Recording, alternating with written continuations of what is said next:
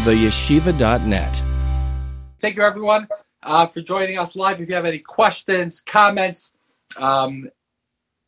relating to the topic of mental health, but more broadly, addictions, struggles, leave it in the question box. Rabbi Y.Y. Jacobson is someone who, in my life, I found is incredibly passionate, compassionate, wise. I come from a long lineage, Rabbi Y.Y., of fans of yours. My grandmother, the first thing she does every morning is listen to your share. My father, on his commute to work, listens yours Maggid share. And the first thing my shver ever told me, well, my shver's from Monsey, he's like, you got to go check out one of Rabbi Y.Y.'s shiurim. So I'm part of this legacy of admirers, and it's incredible to be on the same screen as you. This is surreal. Thank you. Did you introduce yourself to the audience? I did a little bit. Moshe Schomburn. I live in Maryland. I work on campus, the University of Maryland, trying to teach Torah to the Jews here. We got like 6,000 Jewish students at University Amazing. of Maryland. And I do some art on the side. That's in the background. And oh, that's your art? Yeah, some of it. So right behind you is the Shem Mishmuel. The Shem Mishmuel? Shem Mishmuel. It's the only painting in the world of the Shem Mishmuel. I did it, as far as I know. I think it comes from a picture. Yes, so it's based off a picture. I painted it. Yeah, the Shem Mishmuel was one of the great Hasidic masters from Poland. He lived in Sochachov. And I see the picture right behind Moshe, the painting. So that's beautiful. He passed away in the 1920s, I believe. His son succeeded him, but his son was murdered by the Germans. Yeah, and I see on his right, the Lubavitcher Rebbe. And that's the Rebbe Melech of Lezhensk. I was there, the resting place in Poland of one of the great masters, Rebbe Melech of Lezhensk. Yeah, beautiful. Incredible. Okay, so this is your handwork, your handiwork. Yes, this one over here is Isidor Kaufman, a famous Hungarian painter. Yes. We know Kaufman, yeah. But yeah, enough about me. We want to jump right into the questions here. We have incredible amount of questions coming in. Everyone could still leave the questions. You can leave it on the in the comments on the question box. Let's jump right in. We are recording it. Curious. Something. And I see there was also questions that came in before. I read quite a few questions. Right. So we'll start with some of the pre-submitted questions, but people could submit live if we want. Okay. You can hear me and see me clearly, Reb Moshe? I could. It's wonderful.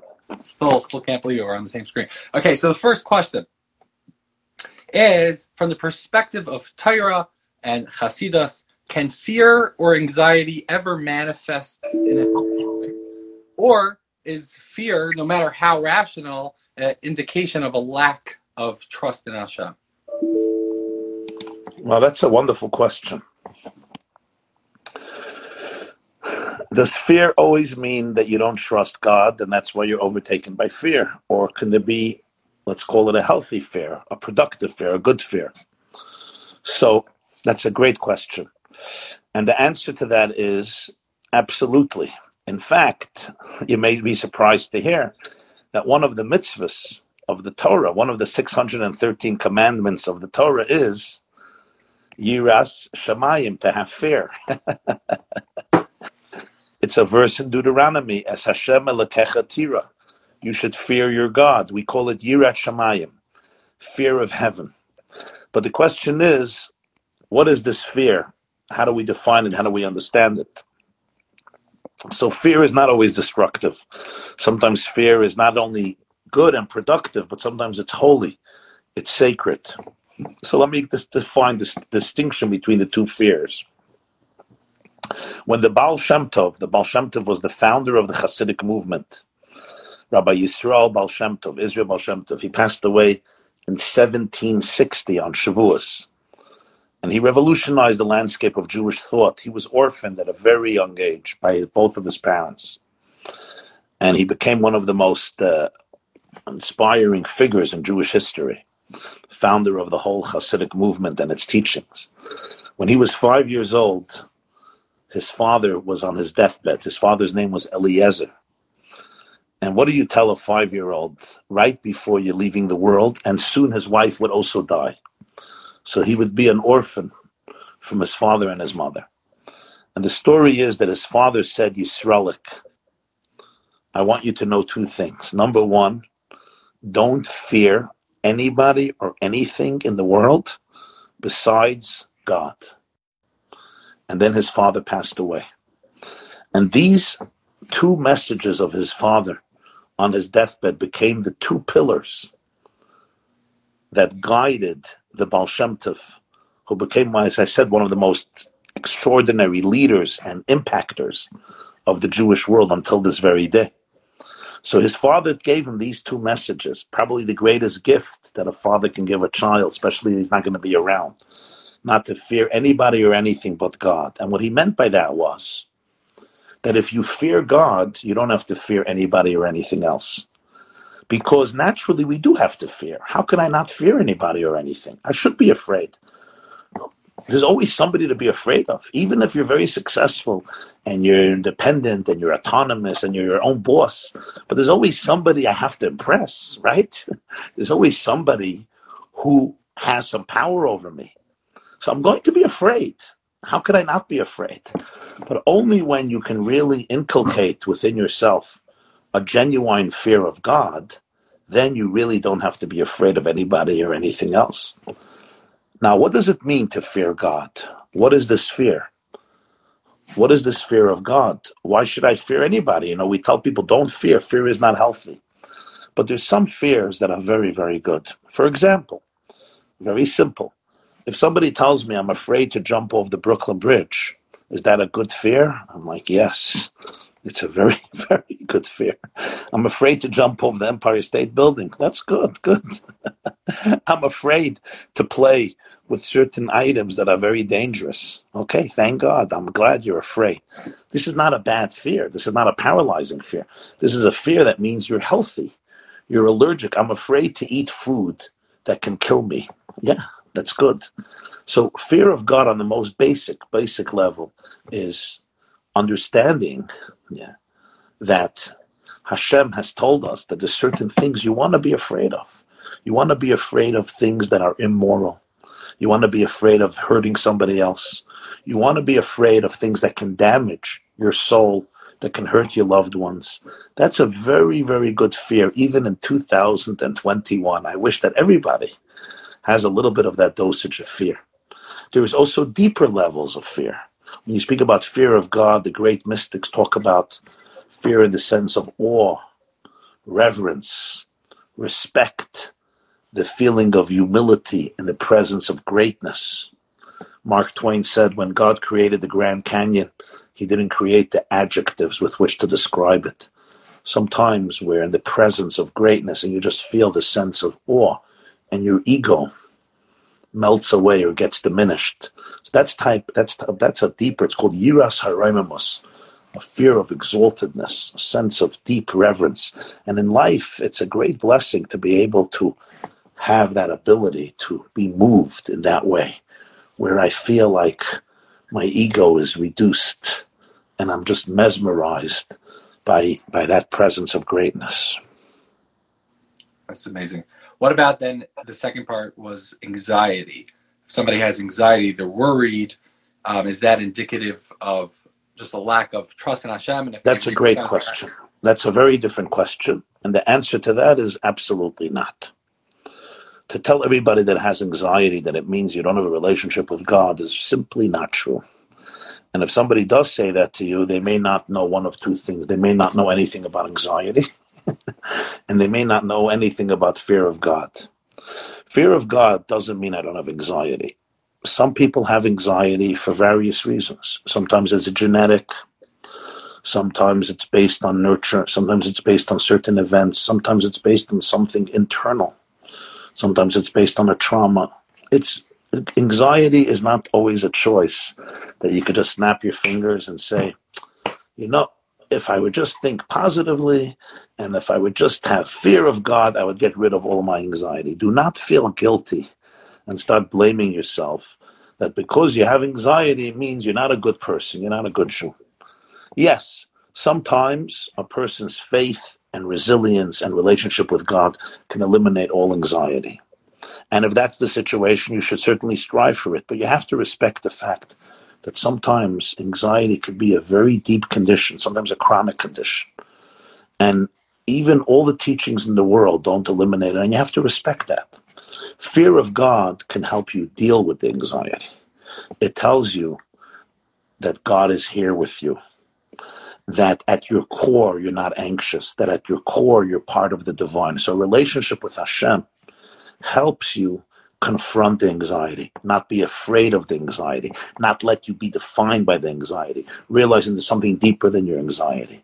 But we have to have compassion and respect towards our anxiety. It may be rooted in a deep space, and you may need time and healing to get rid of it. And sometimes it's far from easy task. It's incredible. There's so much in there. I'd love to narrow it down. It's a very intense subject. Let me tell you something, Moshe, and everybody who's listening. Today's day and age, I would say, it's one of the top struggles of people, anxiety. It's a funny thing, because in many ways, our generation has been blessed with certain gifts that other generations didn't even dream of. Right? In terms of a lifespan, in terms of prosperity, in terms of opportunity, in terms of freedoms. Not that we don't have our share of tragedies and pain, we do. But compared to previous generations, if you would describe to somebody 100 years ago what we have today, it's like, wow, they will be walking around happy. They will all be happy. First of all, we have so much more time. The Industrial Revolution and everything, just working on a computer, working with, we take for granted phones and planes and all these types of things. So we have so many opportunities, but it did not eliminate anxiety. It's fascinating. Some say it increased anxiety. I don't know if it increased or this, but it's a fascinating thing that anxiety today is a very, very common thing. I get lots of emails a day and questions, and I have to say a huge amount of them are focused on anxiety. So this means that it's one of the great challenges of our times. But as we know, in Judaism, every challenge is an opportunity. So somehow God is giving us all a gift. And the gift is that it's our mission to cleanse our generation from anxiety. I think that the trauma of the last 2,000 years of Jewish history are now coming to the fore, because we are the ones who were chosen to confront it and extricate ourselves from it to the best of our ability. So I know that it's often debilitating and very difficult, but I tell all of you and myself and all of us, I also have anxiety, that we really don't be afraid of your anxiety. It's an alarm clock. Don't hate your alarm clock. Your alarm clock is here to wake you up, to make you alert to what you have to work on.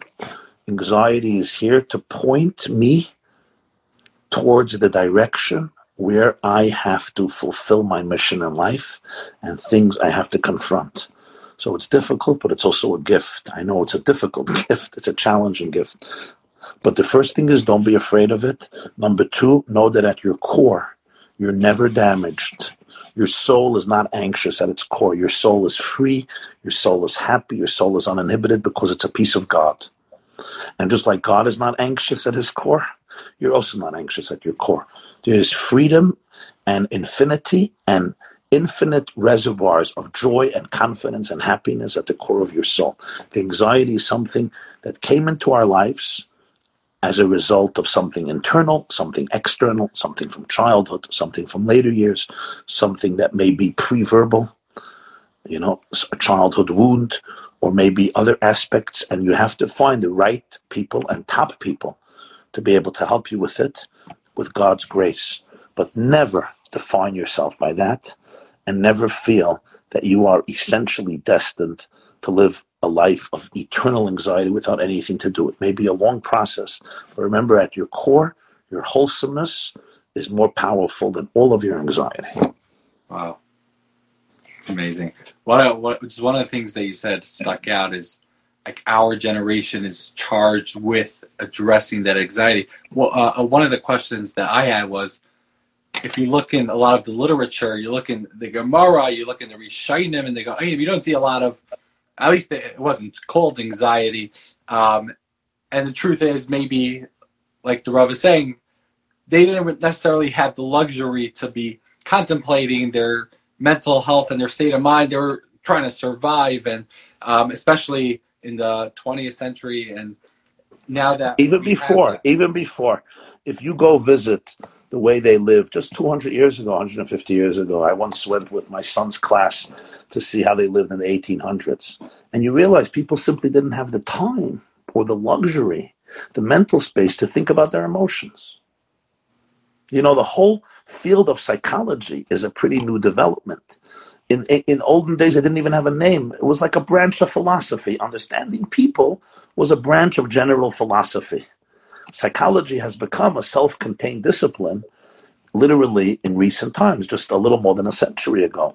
And of course, the father of psychoanalysis was a Jew named Shlomo Freud, or Sigmund Freud. I should also mention that just a few days ago, Dr. Aaron Beck passed away, a Jew, 100 years old, and he's the founder of cognitive therapy, CBT, cognitive behavioral therapy, which has made a major contribution in the field of psychology and in many ways differed from Sigmund Freud. And its founder, Dr. Beck, a very brilliant Jewish man who dedicated his life to help people through that particular method. He just literally passed away a few days ago, Dr. Beck. And you're dealing with a branch that is very, very Jewish. And they say that the old joke is that Sigmund Freud could have made a minyan for Mincha every day and a shir daf yomi with his minion of people that were working with him. The problem is that none of them believed in God, besides Carl Jung, who was the only guy, Gentile among them. But the point, and Carl Jung, by the way, said at his 80th birthday, that the key, the foundational points of his system of psychology, he learned from Rabbi Dov Ber of Mezrich, the Maggid of Mezrich. So he attributed the core, the nucleus of his ideas to the successor of the Baal Shem Tov. At his 80th birthday, I saw the interview with them. It's fascinating, but that's just for a separate evening.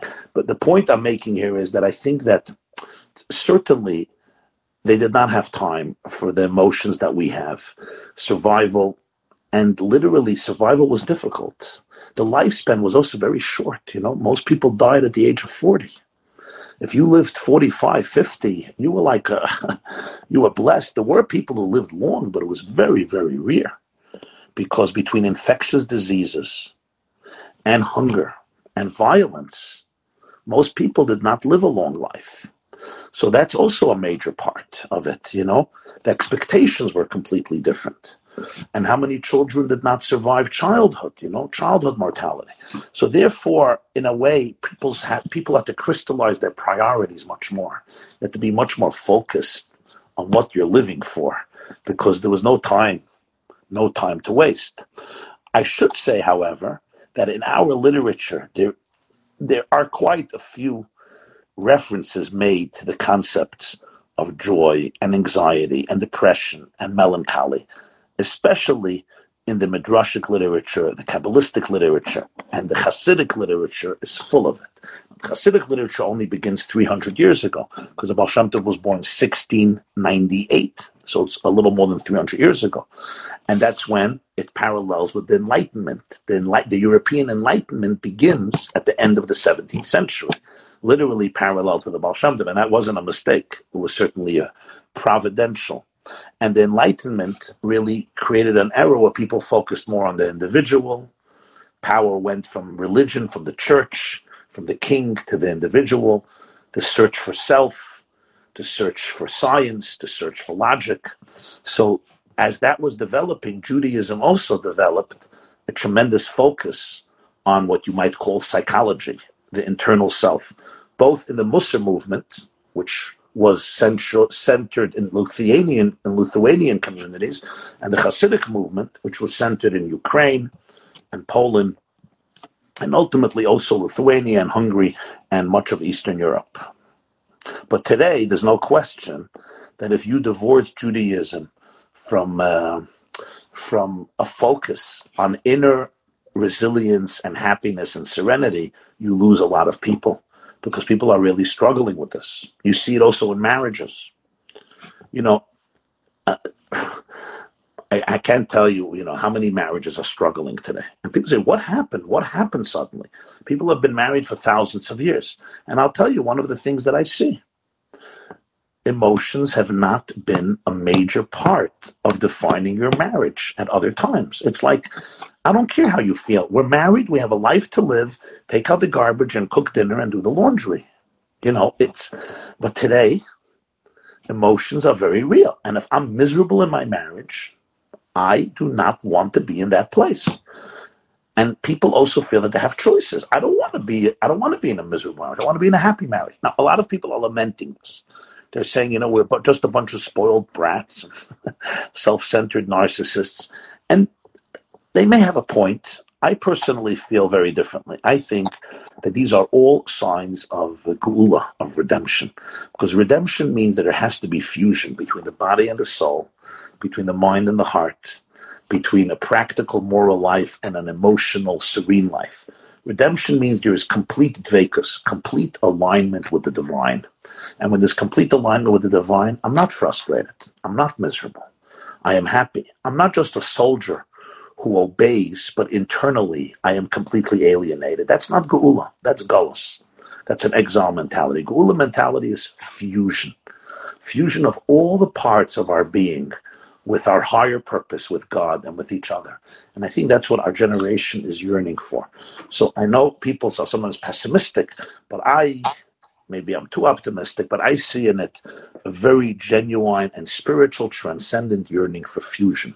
So I celebrate it. That's incredible. I love that the psychology and the self-awareness is the synthesis with our neshama. And that's real. Now, wow. as always, every gift comes with a challenge. People can misconstrue it, like everything. Nuclear energy can light up the world. It can destroy the world. So whenever there's a focus on self-awareness, there is always the danger of self-worship, narcissism. I become obsessed with myself. Individualism trumps every other consideration. That's a danger. But the solution is not to go back to horse and buggies. Let's all use horse and buggies. Let's not use telephones anymore, and let's write letters. And I'll write a letter to Australia, and I'll get an answer in 6 months or 8 months, right? There is nostalgia, no question. There is nostalgia, and somebody once told me, nostalgia today is not what it used to be like, and we have to always be aware of the dangers of self-worship. But self-awareness is part of our, what we call avodah today. Because if there is fusion, there has to be self-awareness. It can't be that I serve God, but my internal self is not present. So I daven, I put one foot ahead of another foot, and I'm like a soldier, and I do the right thing, but internally I'm alienated. It's not, who said, one of the great Hasidic masters, I don't remember who, he said something very profound. He said, when Judaism began, there was a tremendous focus on space.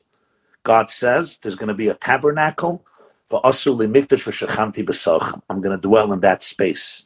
And that was the space. You couldn't go anywhere else to bring your offerings. And then there was a Beis HaMikdash in Jerusalem, and that became the space.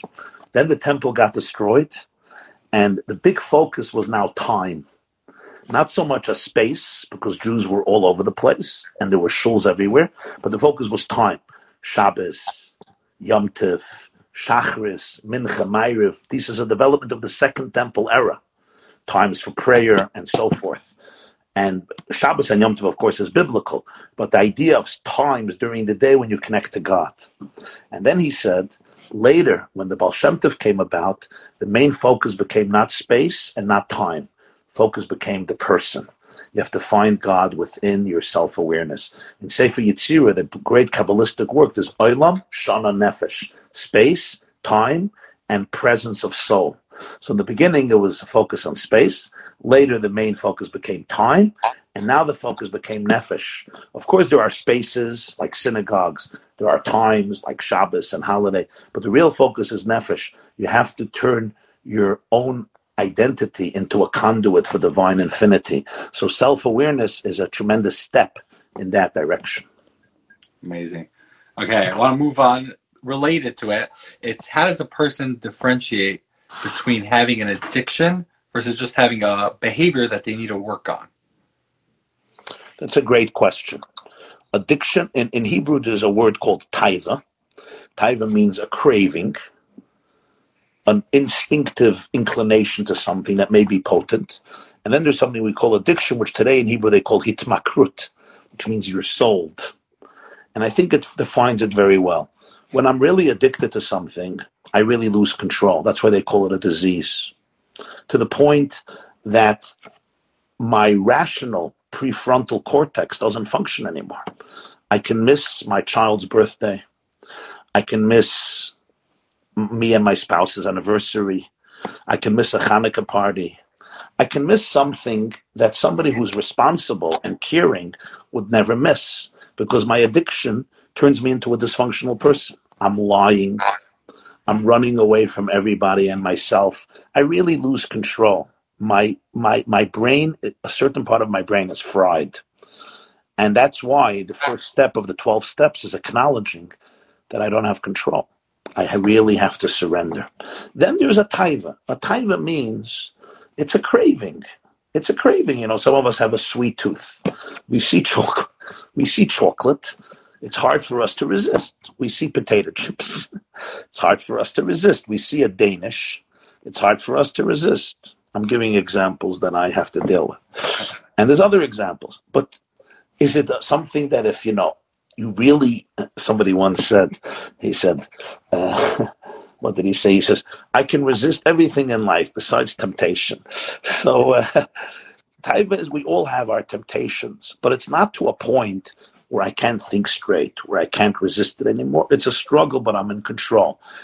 And both of them are difficult, but you have to distinguish between the two. Because when somebody is a full-blown addict, then it's a very, very serious situation, because they're in a very, very bad place. And sometimes till they hit rock bottom, they're not ready to rise up. And really, there is a very deep yearning there for spirituality that they're not filling the void, and therefore they are desperately trying to hold on to some fake oxygen that they think will help them numb their pain. It can't really numb their pain because it's not what they're looking for. So you have to know where you are, and sometimes you really need a different level of help. So I want to ask about that, about the addiction part, meaning bechira, free will, free choice is a big thing in Jewish thought.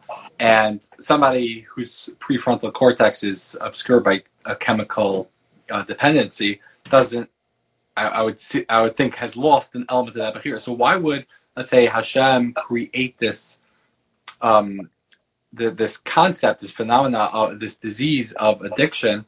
What's that good spark?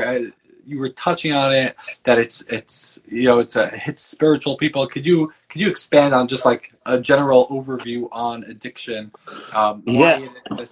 Yes, you're touching on a very, very serious issue, and really this deserves a few days or a few years. But just very, very briefly,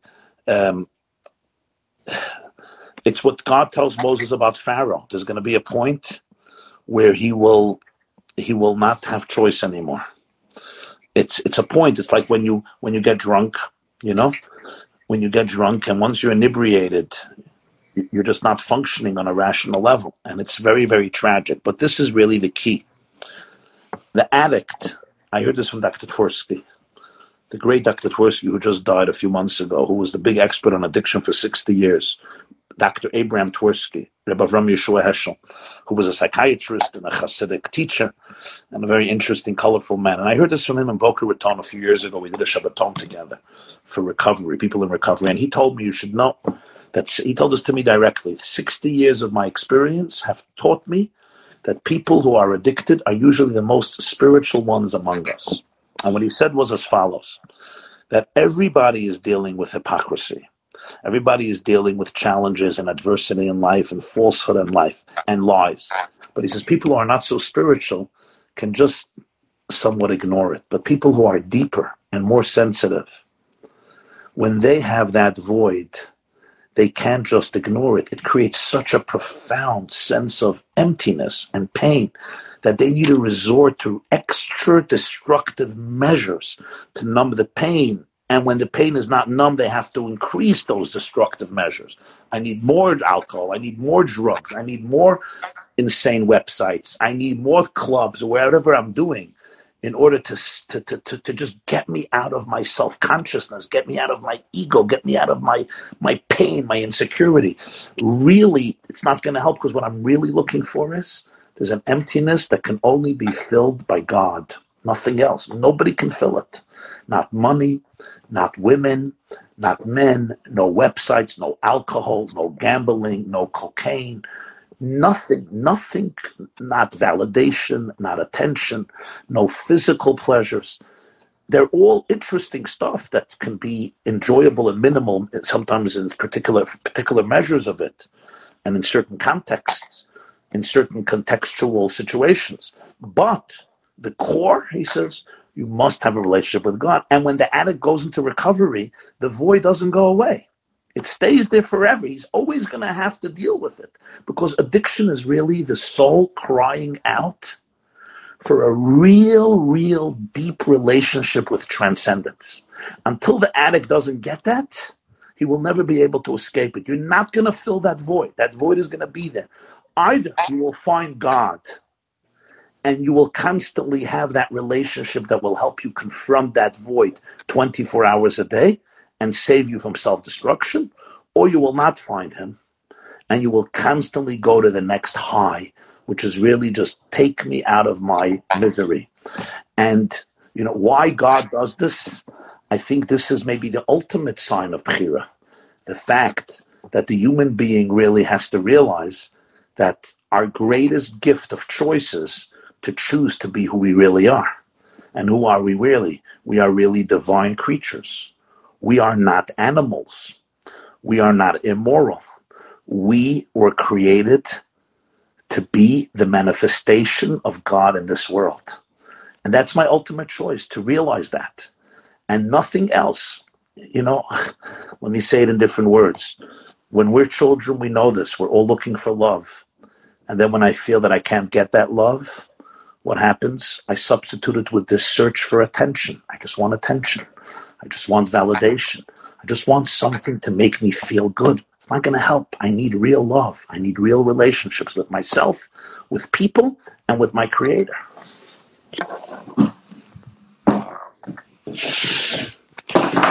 Well, that's incredible. So the search, it sounds like, if I'm understanding, the addiction is less about how it's manifesting and the behavior that it's bringing about, but the root of it's coming from this great yearning for something deep. So then, how do we, let's say for ourselves, if we want to prevent falling? I mean, of course, if somebody's in a pattern, they're stuck in addictive behavior. There's places for help. There's therapists. There's recovery centers. I know one right here in Maryland, Avenues Recovery Center, great place. What about somebody that's wants to prevent falling into that behavior? So they have this great yearning. So or for our children, if we want to, our children are growing up in the world as it is today, and we want to hopefully prevent them from falling into such a negative way of filling that yearning or trying to fill it. So what are some practical ways we could avoid that? What an important question. We have to recognize the following. Addiction is not the problem. Addiction is the solution. When people say addiction is the problem, they're missing the point. Addiction is not the problem. Addiction is the solution that the addict is using to help him or her escape their misery momentarily. We want to understand what's the problem. The addiction is not the problem. The addiction is where he's running. Why is he running there?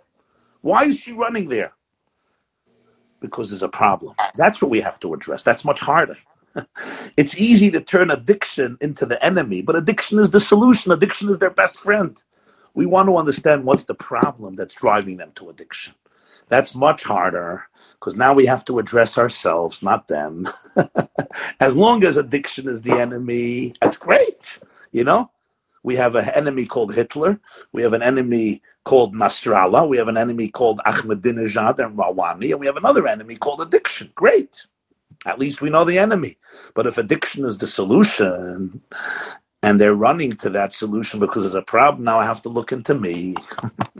I have to look into me. What's happening in my house? What's happening in my heart? What's happening in my soul? What's happening in my family? What's happening in my parenting? What's happening in my school? What's happening in my community? That takes a lot of introspection. We need to be able to address every one of our children in a very meaningful and real and authentic way for them to feel connected, for them to be able to feel their value, their dignity. Every child needs attachment in a very deep place. They need the 4 S's. They have to feel safe, secure, seen, and soothed. This is critical.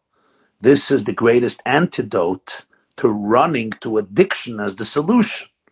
Because when I don't have resilience and I don't have attachment, and I'm feeling this terrible void and this terrible pain, especially if there was abuse or another trauma, so I have this gaping void that I have to escape, and addiction is a wonderful, fake, and superficial solution. And the greatest antidote to that is attachment, connection, attachment with our children, with our students, with our spouses. You know, that they note in research today, there's a famous quote that the antithesis of addiction is not sobriety. Not sobriety. We used to think it's sobriety. Proof is your 84-year-old grandmother breaks her hip, God forbid, goes to the hospital. They give her drugs, including cocaine sometimes with a different name. After 3 weeks, she should become a full-blown addict. But she doesn't. She goes home, and she's fine. What happened? The answer is she has 20 grandchildren jumping on her when she comes home with welcome bubby signs. The antithesis to addiction is not sobriety. The antithesis to addiction is connection. Connection. That's it. The first thing God says is not good in the Torah. What's the first thing that's not good? Loi toiv. The whole creation is good. Toiv. God saw everything is good. If you go to Genesis, the first thing he says is not good. Lo tov heyos ha'adam levadai. It's not good for Adam. It's not good for man, for a human being to be alone. The loneliness, the sense of loneliness, is what causes that sense of detachment. I'm not attached with anybody. When I'm not attached, the void is too painful. And I need to look for somebody to soothe me, whatever that somebody or something is. And that's what the addict has to understand. Don't allow your void to be soothed by things that will not fill your void. They will just exasperate and aggravate your void. You need to find that you need to pursue that which you're really searching for, not the distractions. Don't go to distractions. Distractions will be very disappointing. They're easy, but they're disappointing. They will fail you. You want to confront the real emptiness. Amazing. Wow. Okay, we're running out of time. I have a list here of 20-something pre-submitted questions, and we have a whole bunch coming in. Maybe we can do one last one. Should we do one more? Yeah, sure. Okay. A lot of these questions are just hard to read. I don't know how the Rav sees these emails coming in every day. There's just so much pain, and it can be overwhelming, which is another question of like, how do we deal with this feeling of overwhelming pain? And this one, I guess, is related. It's coming from a mother who says, I feel sick saying this because I love my children dearly, but I hate life with kids. I feel like that my pre-child life was great and awesome. Now that I'm here, I'm just completely overwhelmed. I've lost myself in the process. I'm busy with my kids. I'm busy with running a household, and I just don't have time for myself. I just feel overwhelmed by all my obligations. I feel this myself in my own life. We have chakras and learning and the family and the job, and everything just increases and increases. And it's like feeling overwhelmed at times. I'm like, how do I juggle this? How do we navigate this? Yeah. Okay, so Well, what's the conclusion of her question? It's very hard for me with children, and what's the question? I didn't know how hard this was going to be. Now I'm here. I feel stuck. What can I do? Okay, so that's a very serious question. I feel stuck. What can I do? She's not just saying, give me advice because it's overwhelming. It's like, I really don't want this life. Like, I feel really stuck. Right. So I think the first thing is, it's important to validate these emotions and have compassion for them. Some people just organically, they gravitate to a life with children. It's their dream come true. And the more children, bring them on. Just bring them on. And they somehow come to life, certain people. And it's amazing. There's a woman I know here in my community. And she told me, my dream was just always to have another child. I loved pregnancy. I loved delivery. I loved birth. I loved nursing. I just loved it. She told me she has a lot of children, thank God, more than a million, and she wanted more. She tried to have more. So, that's amazing and it's incredible. And, you have to salute these people and God bless them, and they should have all the strength and stamina. They're amazing. But not everybody is like that. So the first thing is, it's important, not to feel guilty about the emotions you have. Because, yes, a life with children is a different type of life. There's a reason that in the secular world, so many people are opting out of marriage and out of having children. Because a life of raising children is a life of incessant commitment, dedication, sacrifice. Your nights are different. Your days are different, especially when you're a mother. Fathers still, there's a famous interpretation of the Haksava, Kabbalah. It says that Leah had a son Reuven and then a son Shimon, and then when she had her third son Levi, she said, "Now my husband will join me," and she named her third son Levi, which means joining. So some of the commentators say, maybe humorously, she said, when she had the first baby, I can hold him in my right arm. The second baby, I can hold in my left arm. What happens with the third baby? So now I need my husband. Finally, he's going to realize that he's not a bachelor anymore. So sometimes for men, it takes another few years to realize that they're not bachelors and they can't just run to shul or to work whenever they want or go skiing or other forms of recreation whenever they want because you're a parent. So I think it's important just to validate. Yes, there's a lot of your life is inhibited. You can't leave without a babysitter, and you may not be able to get a babysitter, and it may not be good to get a babysitter, and you know it. And it's a different life, and it's important to acknowledge that, and it's important to have compassion and not to judge it. After you do that, now you have to make a very serious decision and say, okay, so what do I really want? Do I really, really want to say goodbye to my family and say goodbye to my children? I have a friend, he told me that he went the other day to a meditation meeting. He's very involved in that, mindfulness. And he said that the leader of the meeting is a Buddhist. And he got up at the meeting and he said, I had to be true to myself. So I told my wife that I need to get divorced, even though I love her and I love my children, because I have to be true to myself. And this person tells me I respected him so much, and that moment I lost all respect for him. Why? Not because he has that feeling, because it shows how spirituality can also be very selfish. Because ultimately, you have a wife and you have little children. You want to meditate, fine. But really, deep down, this is the value of Judaism.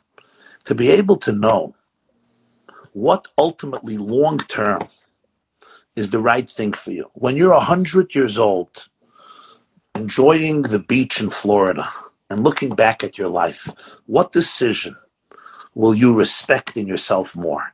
The decision to say goodbye to your wife and children so you could go biking in New Zealand for 6 years and nobody ever bothering you again? Or the decision to remain married, to be there for your children? Which each decision has its pros and its cons. But deep down, Judaism, I think, was a very powerful tool to tell people that at the end of your life, your deepest and greatest joy and achievement will be the fact that you were there for your family. Because rationally, it's hard. Emotionally, it's hard. But ultimately, the way God made us, our deepest core values is that we don't want to abandon our children. We don't want to. So have compassion for the struggle, but then realize that you have an ability to choose. Every time you wake up with your child, or you put your child to bed, or you give your child a bath, don't do it from a place of resentment and anger. There's a time to say, yes, I could have had another life. I wanted another life. But now let it be a choice. What do I mean by a choice? A choice means that you're present. You say, you know what? But this is the life that I'm choosing now with every fiber of my being. And therefore, I'm going to give it all I got. And when you do that, I believe that as time progresses, you will not regret this choice. Have compassion for other choices. Appreciate the fact that you have other dreams and there are difficulties. True. But now, from a sober, lucid place, ask yourself, in your deepest core, what do you want to do? Do you really want to abandon those kids?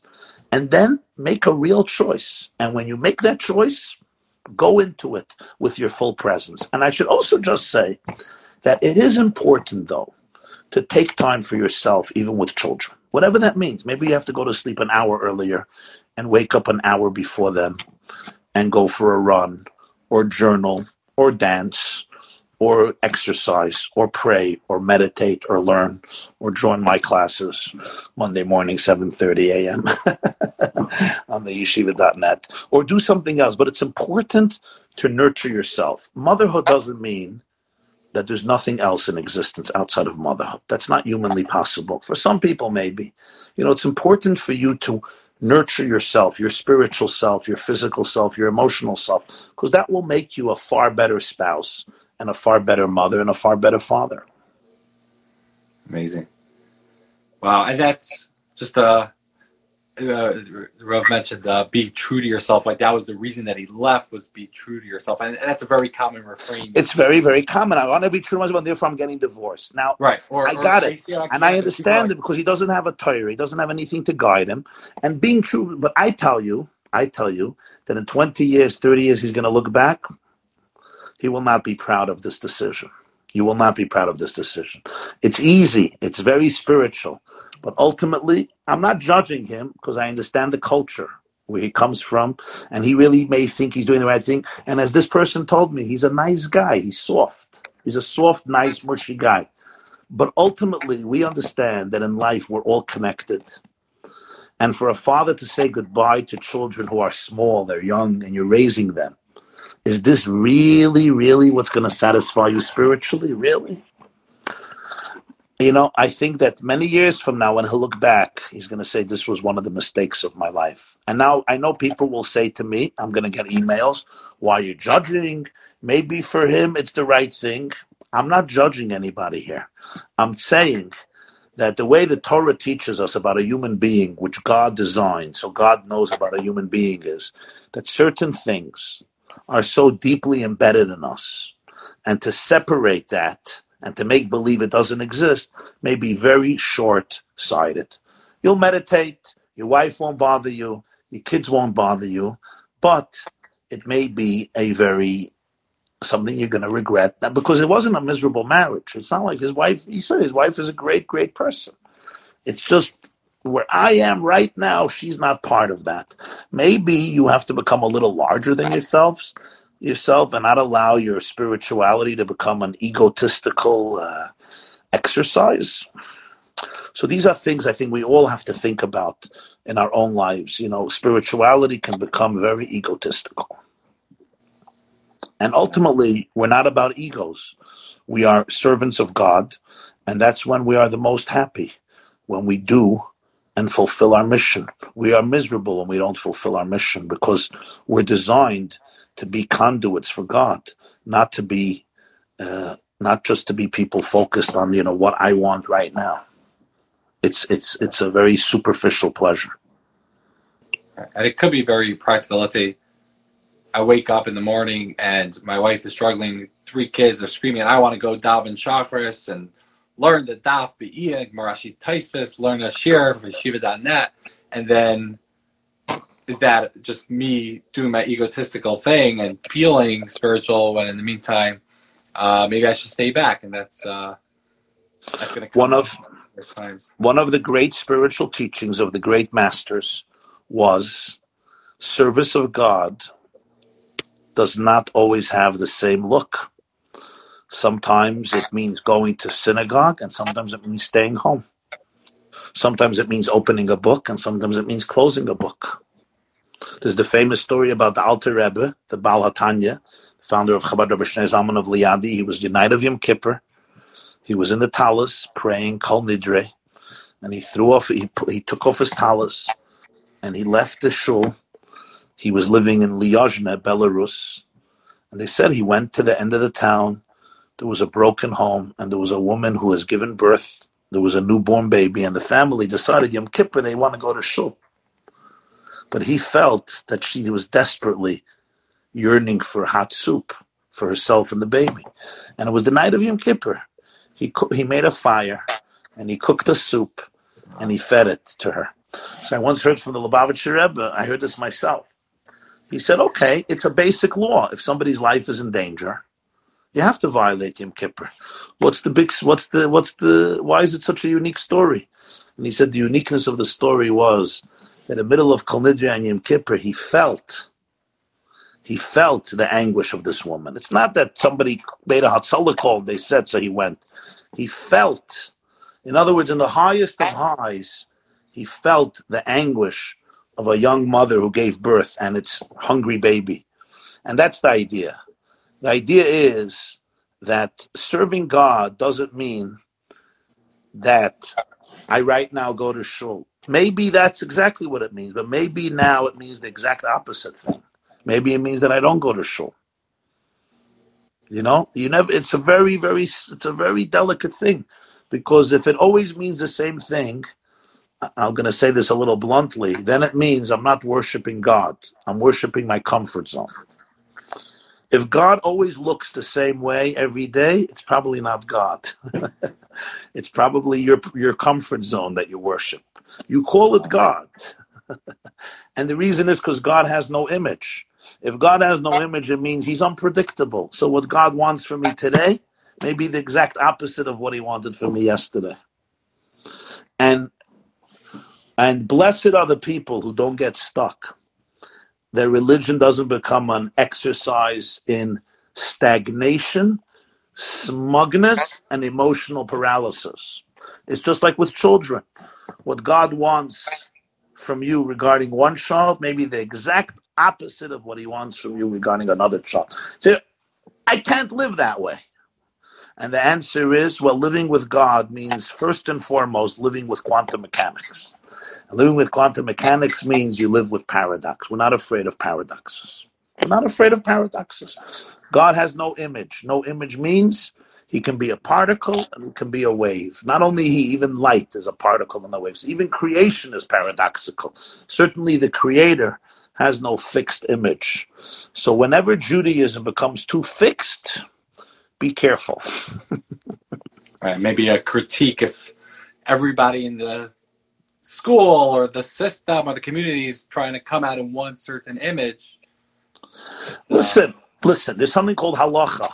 Judaism cherishes structure and discipline and schedule.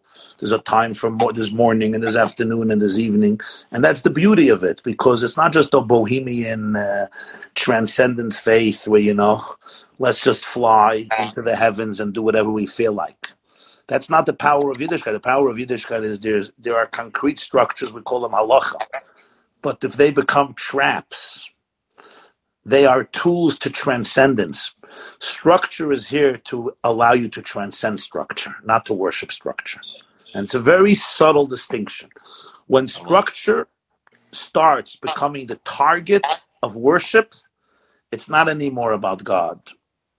It's sometimes about my OCD. Structure is here to... Structure is the tool to touch that which transcends structure.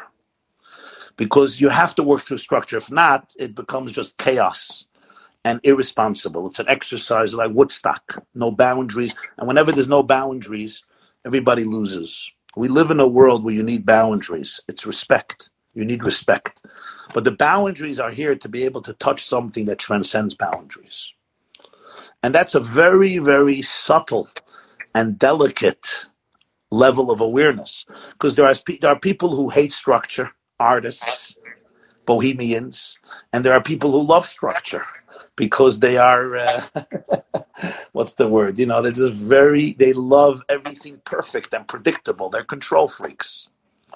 And you see that certain people, somebody once told me, he said, I became a Baal Tshuva because I needed a religious justification for being OCD. I said, I love the self-awareness. But he understood. He has a problem. And he loves halacha because he just tells you, he said, I needed somebody to tell me what to do every second. And the worst thing you can do is sit down on my seat in shul. If you sit down on my seat in shul, you know, people, they lose it. They lose it. They want to convert. I remember I once went to a shul. I sat down in somebody's seat, and there was like a crisis. There had to be a board meeting because somebody sat down in your seat. Now, I understand some people really need structure. And the truth is, you know, a person who's suffering from Asperger's syndrome, right? Sometimes if you shake that up, it can be very, very, very difficult and sensitive. But we have to realize we have limitations and not turn them into gods. We all have limitations. That's fine. But don't worship it. Don't turn it into God. And therefore you have the flexibility to be able to say, you know what? It's not the end of the world when my structure was shaken up. Amazing. Well, people who transcend structure, the artists among us, have to have the courage to say, and now God wants structure. You know, and you know what? In Kabbalah, in Chabad Hasidism, there's a beautiful insight. There's something called vessels, and there's something called energy. Oir and Keli. Energy is like artistic infinity. Vessels, containers, are finite structures.